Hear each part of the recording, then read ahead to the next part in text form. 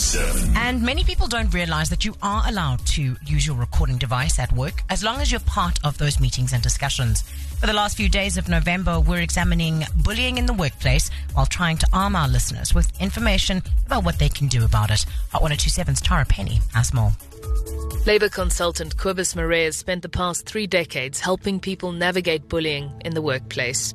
He says many people don't realise they are allowed to record conversations at work, as long as they are part of those conversations. It's called participant recording. You're allowed to record a conversation or a meeting in which you're a participant.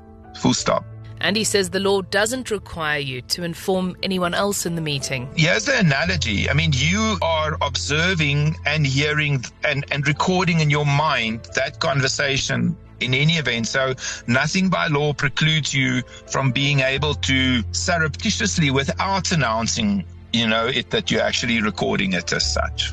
You can do that. But Cobus points out there are clear rules here. But you can't leave your recording in the boardroom and go and sit and have a coffee in the canteen. For many, workplace bullying is reduced to a she said, he said scenario.